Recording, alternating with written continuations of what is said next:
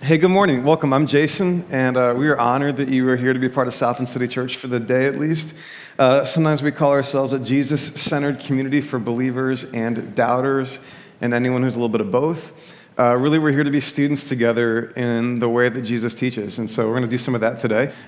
Weeks ago, we began a series called The Anatomy of Spiritual Revolution, talking about the big, beautiful, basic, but profound idea that God intends us to grow, that God intends us to grow up, and that in that journey of growing up, sometimes growing means change. Like there are moments in the journey of growing where everything that got you this far won't get you any further, and you might have to find a new way of relating to your faith, maybe even a new way of thinking about God or a new way of praying. You might go through seasons of doubt or unbelief where it feels like it's all falling apart on you, but it turns out even those seasons might be part of the growing that you're going through. We've been talking about that for a few weeks, and today we want to sort of wrap all this up. There's an author, an Irish poet and theologian named Pádraig Ó Tuama, who's written a memoir about his own journey of growing up in his faith and his identity and knowing who he is. He's written a book called In the Shelter. And in that book, he describes an experience he had in Papua New Guinea where the language is different and it affects how they greet one another. And Ó Tuama says this: "There was no word for hello in this local language in Papua New Guinea. Instead, upon seeing someone, one simply said, 'You are here.' And their answer, as I recall it, was equally straightforward: 'Yes, I am.' So we're going to try this sometime like in our welcome liturgy. I'm going to get up here and I'll say, 'You are here.' And you'll say, 'Yes, I am.'" Beautiful, yeah. Whether by fact or fiction, it remains that for decades I've thought of the words, 'You are here,' and 'Yes, I am,' as good places to begin something that might be called prayer. Where is it that we are when we pray? I mean, we're obviously in the place where we are. However, we are often in many places. We are saying to ourselves, I should be somewhere else, or I should be someone else, or I'm not where I say I am. But in prayer, to begin where you are not is a poor beginning. And to begin where you are may take courage or compromise or painful truth-telling. Whatever it takes, it's wise to begin there. The only place to begin is where I am, and whether by desire or disaster, I am here. My being here is not dependent on my recognition of the fact I'm here anyway, but it might help if I could learn to look around. I think that's a strong reminder for all of us that a big part of this is simply owning where we are. Whether you're in a season of like great faith and belief or a season of doubt, whether you're in a season where God feels really close to where you are or God feels really far away from where you are, it's really good to name where you are. And so because of that, we've been borrowing from some maps that thoughtful people have created. Now, these maps aren't gospel, but they're helpful. And these are different ways of narrating the spiritual journey that people have observed. And so we've heard from authors of books like Stages of Faith and The Critical Journey. And today I want to briefly, for just a second, borrow from another one of these maps that people have created as they observe the ways that people grow up. And the map that I want to tap in today is called Spiral Dynamics. And there's a really, really thorough book on this that you can read if you're more interested, just called Spiral Dynamics. But this, too, is a way of mapping human growth and development. And in Spiral Dynamics, the authors have argued that the way that human societies grow up, like if you go back thousands and thousands of years and you look at the way that humanity has grown up, that there's a sort of an analogy between that history and the way that individual persons grow up. And so as they've kind of worked this out, they've argued that there are a number of sort of stages, or they use this idea of V-memes, but don't worry about that too much right now. And they describe the things that help people flourish in different stages. They describe it like this. So they say there's a stage in this whole process where you're best served by rituals, traditions, and symbols. They say there's another stage in this process that requires heroic leaders and storytellers. There's another stage where people need clear, concrete artifacts like doctrine, mission statements, or directives that tell you what to do and how to move forward. There's a stage where people want to know, how is this allowing me to excel and achieve? There's a stage that values whatever can serve broad humanistic needs. And there's a stage that takes a holistic view of how each of these other stages fits together. Now, a reminder, whether we're looking at spiral dynamics or other maps of this growing journey, it's really important to say again, there's no better or worse place to be. You might think there is, there isn't. Where you are is where you are, right? but it's helpful to know that different people have observed these different ways of growing up. Now, here's what's interesting. Spiral Dynamics was not written explicitly about church. It wasn't even written explicitly about Christian faith. But when you hear these sort of stages or memes described, don't they sound an awful lot like different kinds of churches? Right? We got rituals, traditions, and symbols. You can probably think of a Christian experience or church environment that's marked by rituals and traditions and symbols.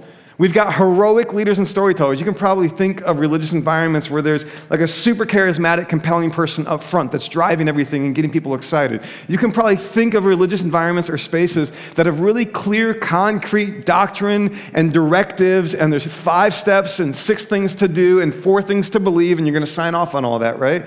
You can probably think of places that really speak to how you're going to get ahead through this, how this is going to help you achieve or thrive or be victorious, right? We could go on and on here, but though this book wasn't necessarily written to describe specifically church or Christian experience, it sure sounds like it's describing the ways that churches and religious experiences get organized, doesn't it?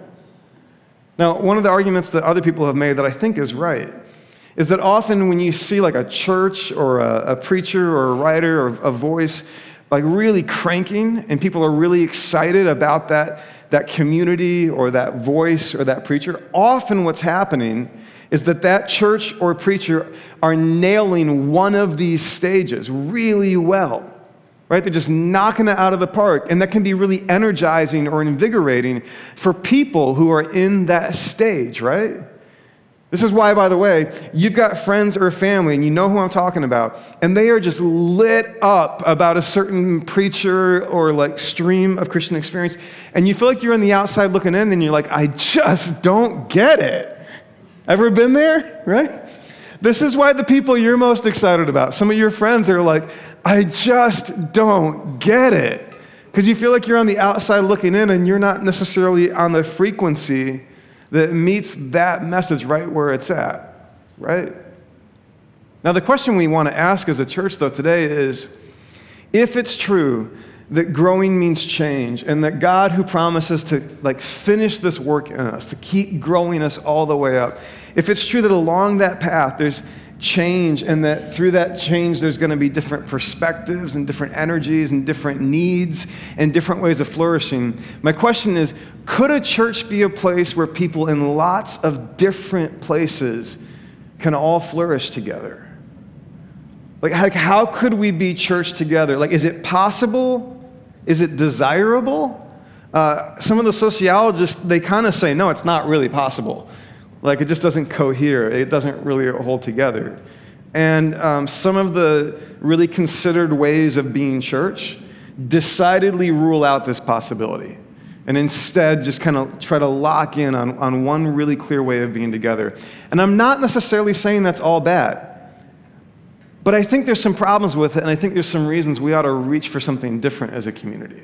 So for example, like one thing is, if the church that you're a part of just really locks in on one of these sets of needs, one sort of step in the journey, well, then you're at some point going to probably be faced with a choice, which is you're going to have to decide, do I keep growing? Do I keep saying yes to like what God is moving me into, even at the expense of a community that can no longer affirm me or celebrate me or walk with me anymore, and then maybe I have to leave behind my family? Or do I just double down on where I am and who I'm with and say no to what the Spirit is trying to grow up in me? That seems like a really unfortunate choice to have to make. And I wonder if it's possible to reach for a kind of community where that's not the kind of choice that we're faced with, right? I think another reason it would be really good if we ask if God wants the church or would help the church be a place for people in many different places. Another reason this is good is because every stage of faith and experience has some dark side to it. And like life in any one of these stages of growth or maturity or loss or renewal, any one of these stages can rot a little bit. And maybe one of the ways that we prevent that from happening is by not surrounding ourselves with people who are in exactly the same place, right? Like a couple of examples.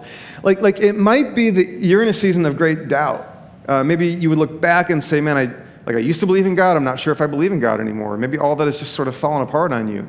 Well, like, Like, wouldn't it be great if there was a way of being together so that even at a moment or in a season of life where faith is really hard for you to hold on to, you still find yourself held by other people who have like a really genuine and sincere faith that might prevent that doubt from metastasizing into a kind of dark nihilism that can be kind of scary. And it's not that you have to agree with the faith of the people around you, but there can be something about belonging to a community that holds belief for you on the days when you don't know how to hold it for yourself, right? Or what about the other way around? Like, it can be great to be really clear on everything you believe, and perhaps your experiences and the ideas in your head, it all lines up really nicely, really tightly, and so you're just really, really certain about like that there is a God or like what that God is like or what God means. But the problem, of course, is that kind of confidence can sort of rot its way into arrogance. It can become a way of being more than confident. It can become a way of being kind of cocky in the world. And it might be that like to realize that you have a sister or brother sitting right next to you who's asking questions that actually really challenge some of the certainties that you hold so tightly. It might actually draw you into kind of a humility, which doesn't require you to let go of those beliefs, but you might hold them with an open hand, and that might be a holier posture. I think it'd be really good if we could figure out how to be a church for people in different places, in different stages of experience, but I don't think it's easy. Some in this community have had the experience of showing up and wondering what South Bend City Church is all about, and then the more you listen and pay attention, the more you think, yes, I have found my people, right? Others have had different experiences here. You're getting coffee before the gathering, and you're just overhearing the conversations that are happening, and we never know what to call that. Is it a lobby? It's that part of the room on the other side of the curtain, you know what I mean? Like, you're just kind of overhearing what's happening and the things that other people are talking about and the way they're talking about them, the things they're excited about, the books that they're reading, the questions that they're asking. You start to be like, I don't relate to that. And if they're at home here, then I don't know if I'm at home here. Yeah? That can happen. Yeah, maybe you don't even make it to the coffee out there. It's the bumper stickers on the cars in the parking lot when you walked in. You took a quick survey and you thought, are these my people? I don't know. And some of that might be about a lot of other things, but some of it might be that this is a community of people who, at our center, is a commitment to following Jesus in the way that God has revealed God's self in Jesus and in the way that he is teaching us to be human. But people can be approaching that center from many different places, right? And the good news is I actually think the scripture gives us a way of being together that is distinctively Christian, if you will. It's Christ-like, if you will. And I think it'll help us as a community work this out. So let me take you to the New Testament. I'm going to look at a letter that Paul writes to a church in a city called Philippi. And in this letter, Paul brings in what might have been like one of the very first ancient Christian hymns from what we can tell. So this apparently is a song that might have been sung, and I kind of love the beauty and the mystery of that like in the first century, there was this little house church probably huddling up in Philippi, and they were under perhaps threat of persecution, or they were at odds with the world around them, but they knew that they had met God in a profound way in Christ, and so they'd huddle up, and they would sing this song that Paul brings into the letter to remind them of how they are to be together. So let me take you here to Philippians 2. In your relationships with one another, in other words, in your way of being with each other as a church, have the same mindset as Christ Jesus, who, being in very nature God, did not consider equality with God something to be used to his own advantage. Other translations render that he did not exploit the status, or he didn't grasp the status, but rather he made himself nothing by taking the very nature of a servant, being made in human likeness. And being found in appearance as a man, he humbled himself by becoming obedient to death, even death on a cross. Now, first of all, anybody familiar with that passage? Does it ring a bell for some? Yeah, right? You might have heard this preached before or even sung before. I want to go into this because it seems to be saying, well, be humble. And I think being humble is really good. But I actually think there's something more specific and insightful that's being called out in this passage. And I think it's the way that we can be a church for people coming from different places. Let me go back to the passage here. Specifically, the text says, Christ, being in very nature God, did not consider equality with God something to be grasped or to be used to his own advantage. Rather, he, and then here's the actual Greek word, the verb for what he did. He ekinosened. Amen? The word in its sort of root is kenosis. Let's try saying kenosis on three. 1, 2, 3. Yeah, you sound good. Kenosis. This is the verb for what Jesus did. Now, the word in the Greek literally means something like he emptied himself. But you might, in another way, render it, he made room. He emptied himself or he made room. And theologians have grabbed this and run with it into some deep reflections. Remember, the text says that this whole poem is Christ being in very nature God. So whatever we're seeing here it's in the nature of God to do this unexpected, sort of humbling, emptying thing. And to say that Christ kenosined or emptied himself or made room reminds us that, like, at the very beginning of the entire Christian story is the idea of a God who, in some strange way, emptied God's self or made room. The story begins with the idea of God sort of pre-existing everything, that there is God and there is just God. And then somehow God sort of makes room within the fullness of God for the world that you and I are a part of right now. I mean, just consider that meditation for a moment. If God is anything that the theologians have coherently said about God, like God didn't need this world. God enjoyed a fullness within God's self that lacked nothing. And yet, and here I'm speaking more in poetry than prose because the metaphysics get a little weird, but like, just hang with me, right? That like God somehow emptied out space for this world, for these lives, for these wills of ours to exist, right? And then from that very beginning act of creation, all of this has existed in a space that was, in some strange way, perhaps almost like vacated. Now, it's not that I think that God isn't in the midst of all this, right? But somehow God made room for your will and your energies and my energies times billions and billions of people in this whole world. So much so that, like, anything you have ever believed or not believed, any place you have ever been on the journey of belief or non-belief or atheism or faith, like anywhere you've ever been in your mind or in your relationship to the divine, all of that existed within the hospitality of God who made room and allowed space for you to be wherever you are, right? I mean, the days when you have felt devotional toward God, or the days when you don't believe in God, or the days when you have lived a life of great integrity with the character of God, or the days when you've lived a life that has no integrity with the character of God, like all of that has happened within a space that God has made and held for you, because God, at the very beginning of all things, made room for the human other, which is you and me, right? And then we keep turning the pages and we get to the revelation of God in Christ. And again, we read that it is in the very nature of God to sort of empty himself out, or to make room, to show a radical and divine hospitality for you and for me. And Paul says, this is how you're going to have to be together. This is how you're going to be a church together. You're going to have to make room in the same way that Christ made room. It's not just humbling yourself. It's making room.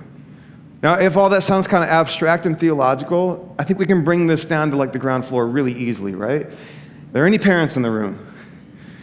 Have any parents discovered that at some point the parenting journey meant you had to make room for this other life with its will and its ego and its decisions and its bad decisions? And there's something about that parental love that says, I got to make room for this life which is distinct from me in some way, right?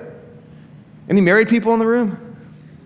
I have heard that being married means learning how to make room for this other will in your life, this other perspective in your life, this other life in your life, and where perhaps before you were married, like your life occupied a space where your will won the day and your ego was in charge, and then you made a covenant to somebody and said, I'm going to make room for you within my life, within my finances, within my work.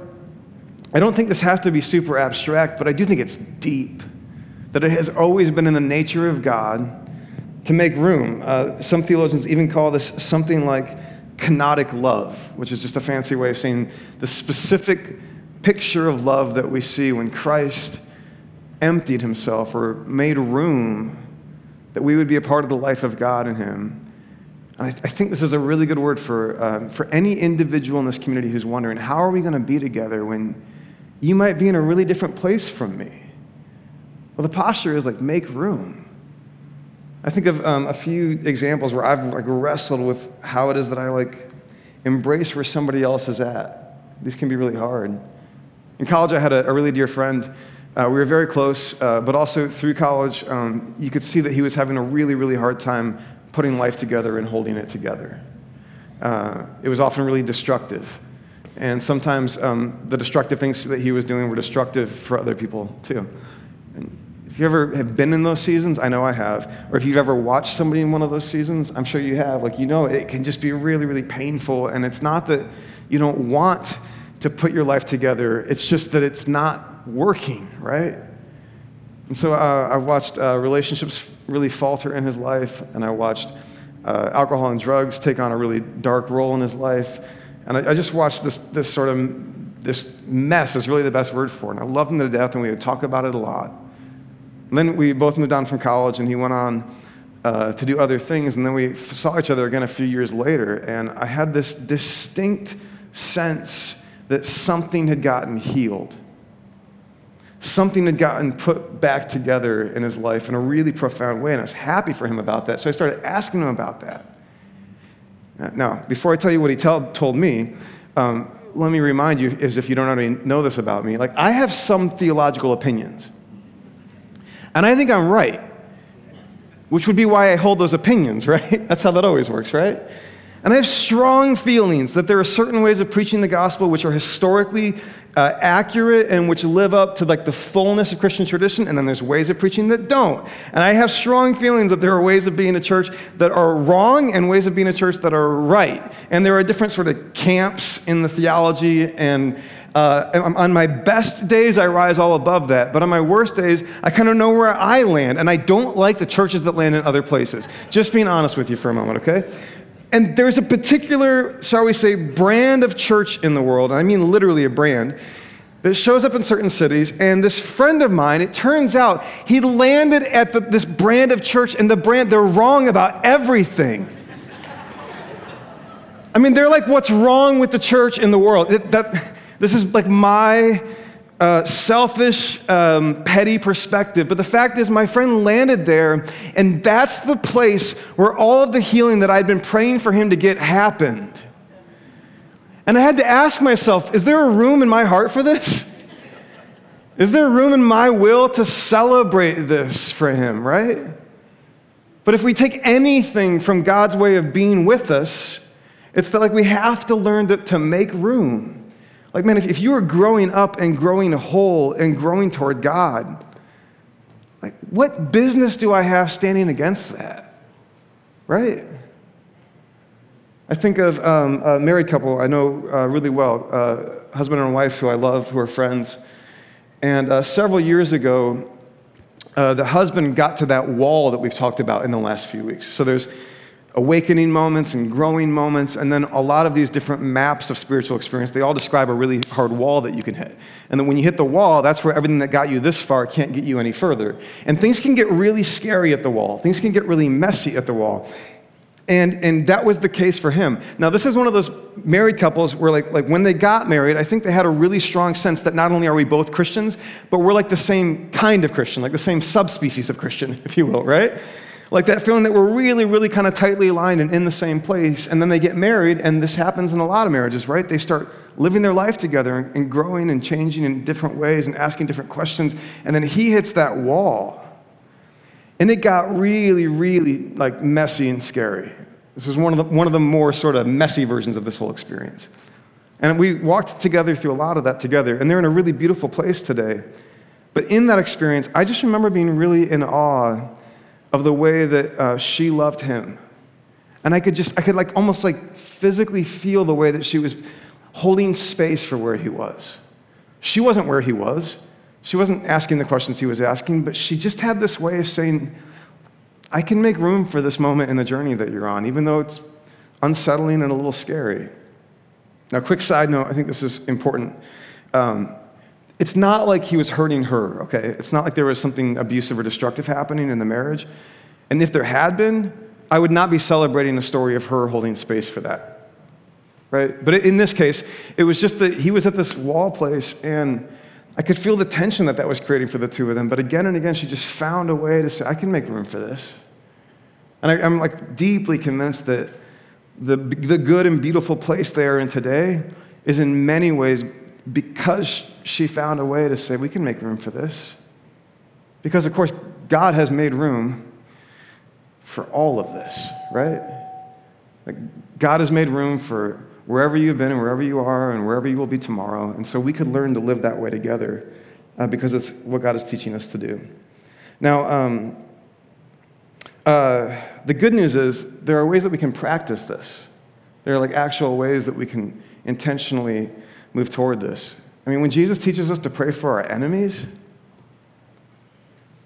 that's not an idea in your head. That's a way of being in the world that allows prayer to sort of excavate a space in your heart for people who are not only in different places than you, but they might even be opposed to you. I'm deeply convinced that praying for our enemies is like one of the desperate practices we have to recover in the era that we are living in now. The good news, by the way, about praying for your enemy, you don't have to feel anything for them when you start praying. You don't. You could just take that teaching as the insight that it is and begin praying, but you might discover, watch out, that the more you pray for your enemy, it might begin to excavate a space within your heart where you can hold them with perhaps even some love. You may not like them, but some love, right? The other practice that I want to center on today is this Eucharist table, because I think this Eucharist table is actually like a profound way of making room for one another, of saying, hey, at this table, if there's a seat for me, there's a seat for you, you know? Meals in general, like giving and receiving and sharing meals, call us into really profound ways of making room for one another, right? I've had a few experiences with this lately. I'm a foodie, like a serious, perhaps unhealthily obsessed foodie, right? It all started, my dad worked for Whirlpool growing up, and so we had this little VCR cassette, and I realized years later it was just a product demo tape, but I thought it was like a cooking show, so I would go downstairs and I would watch it, right? And then I fell in love with Food Network, and I love to eat, and I love to cook. And frankly, guys, I'm pretty good in the kitchen. So I love cooking for my friends. But over the last couple of years, because like life is really busy, and a lot of meals, probably just like you, a lot of meals are like, what's the most efficient, healthful, and affordable thing I can put in my mouth in the next 5 minutes? But every once in a while, I get to share a meal with friends and make that meal for my friends. And ordinarily the way that I do that is for my table group, the group of guys that I've been sharing a meal with every couple of weeks for the last 5 years or so. And so Wednesday nights come along, and I used to get really excited about these Wednesday nights because I could just like go to town in the kitchen, right? It's kind of like a Jason show, which is part of the problem, and I'm going to get to that in a moment. But then my friends, they started getting allergies. Yeah. So one of my friends who's been a part of this group for quite a while, he discovers that he can't eat any garlic or onion. I know, right? Poor me. No, poor him. But like for a cook, like to be told you can't use onions and garlic, I don't even know where to go from there, right? Like what are you gonna make, you know? We could just eat pie all night, but that doesn't sound good. So that happens, and I actually have this like kind of stirring, begrudging sort of frustration inside because I'm losing sight of what shared meals are all about, right? And then this other thing happens which really humbles my attitude about what a shared meal is, which is another friend who's part of my table who happens to live with me has some severe allergies, the most severe of which being peanuts. Like a really, really bad peanut allergy. Like he will die if he eats a peanut. And then we're having a bit of a shindig with the guys from my table a few years ago, and this particular night I didn't have time to cook, and so I ordered Chinese food from a restaurant which shall not be named.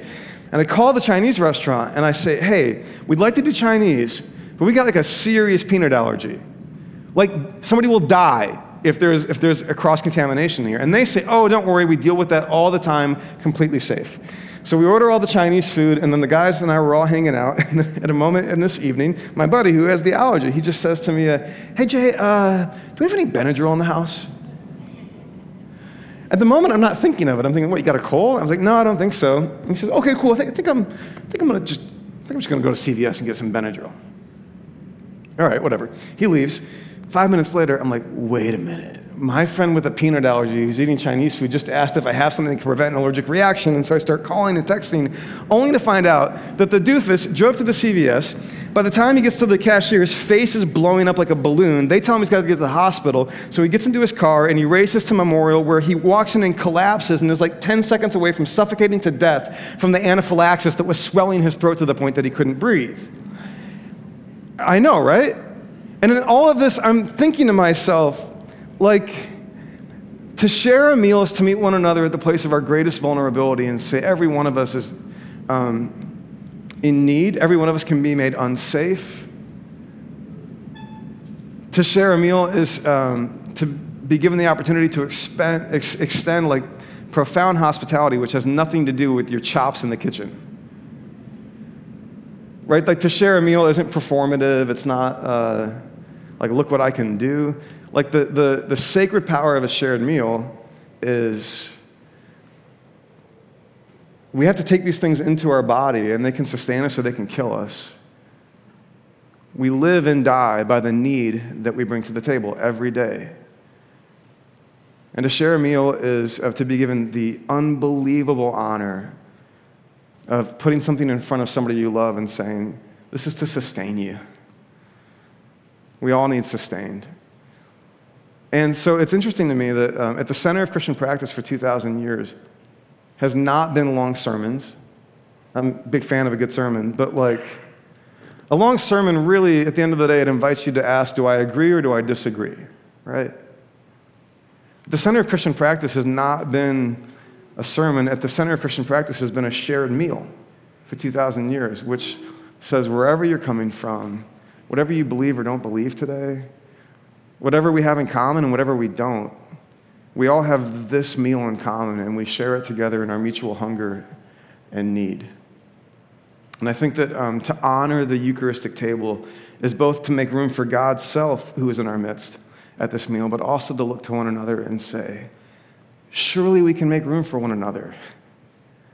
I may not understand everything that you think or the way that you see.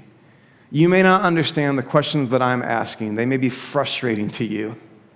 And yet, we come to this table and we remember that this is a shared space with seats for anyone who wants to be a part of it. And so if we ask, how is it that we can be a church together, I would say we can ask ourselves again and again, could I make room for you for where you're at? And we could come to this table that embodies that sort of shared hospitable space. So today we have the privilege of coming to Jesus' table and remembering that God made room for us, that we would have our worst days, that we would have moments when we ought to be utterly offensive to God. Like, God has made room. God has even made room for unbelief. Surely, because the scriptures speak radically to moments of unbelief, and because we live in a world that can certainly generate unbelief or different kind of belief, and yet has made room for all of that. So there's room for everyone here.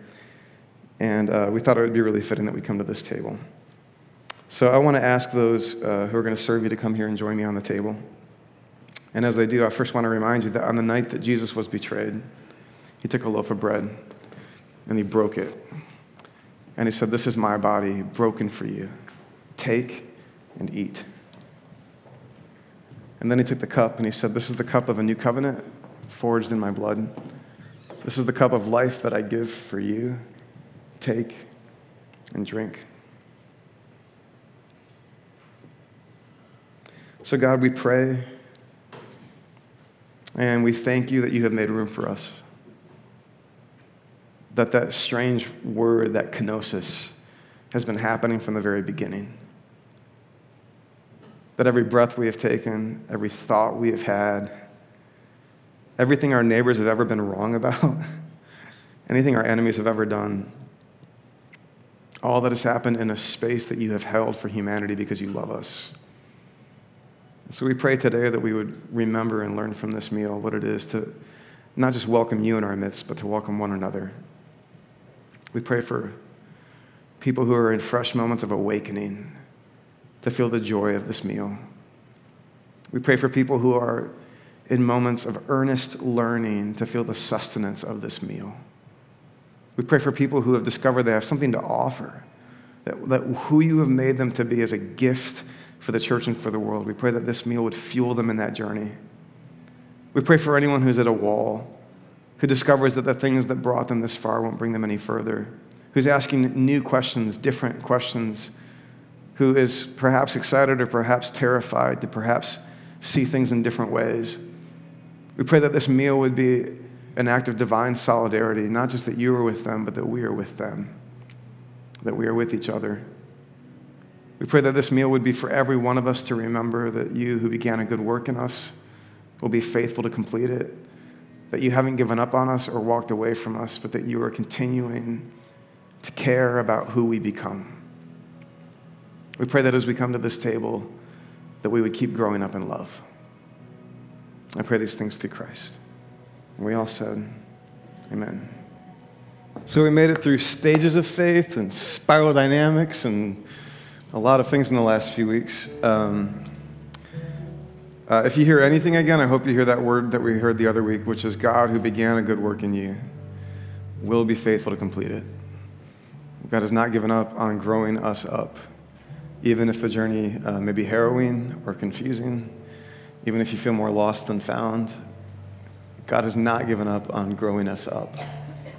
So may you delight in the prospect that you are your own unique species of love for the world, that God delights in the questions you ask, the convictions you hold, and the life that is emerging in your midst. May you trust the Spirit who keeps wooing you forward, even when the path is treacherous. And may we be good to each other. May we make room for one another. May this be a generous family for these journeys. And may grace and peace be with you. Amen. Love you guys.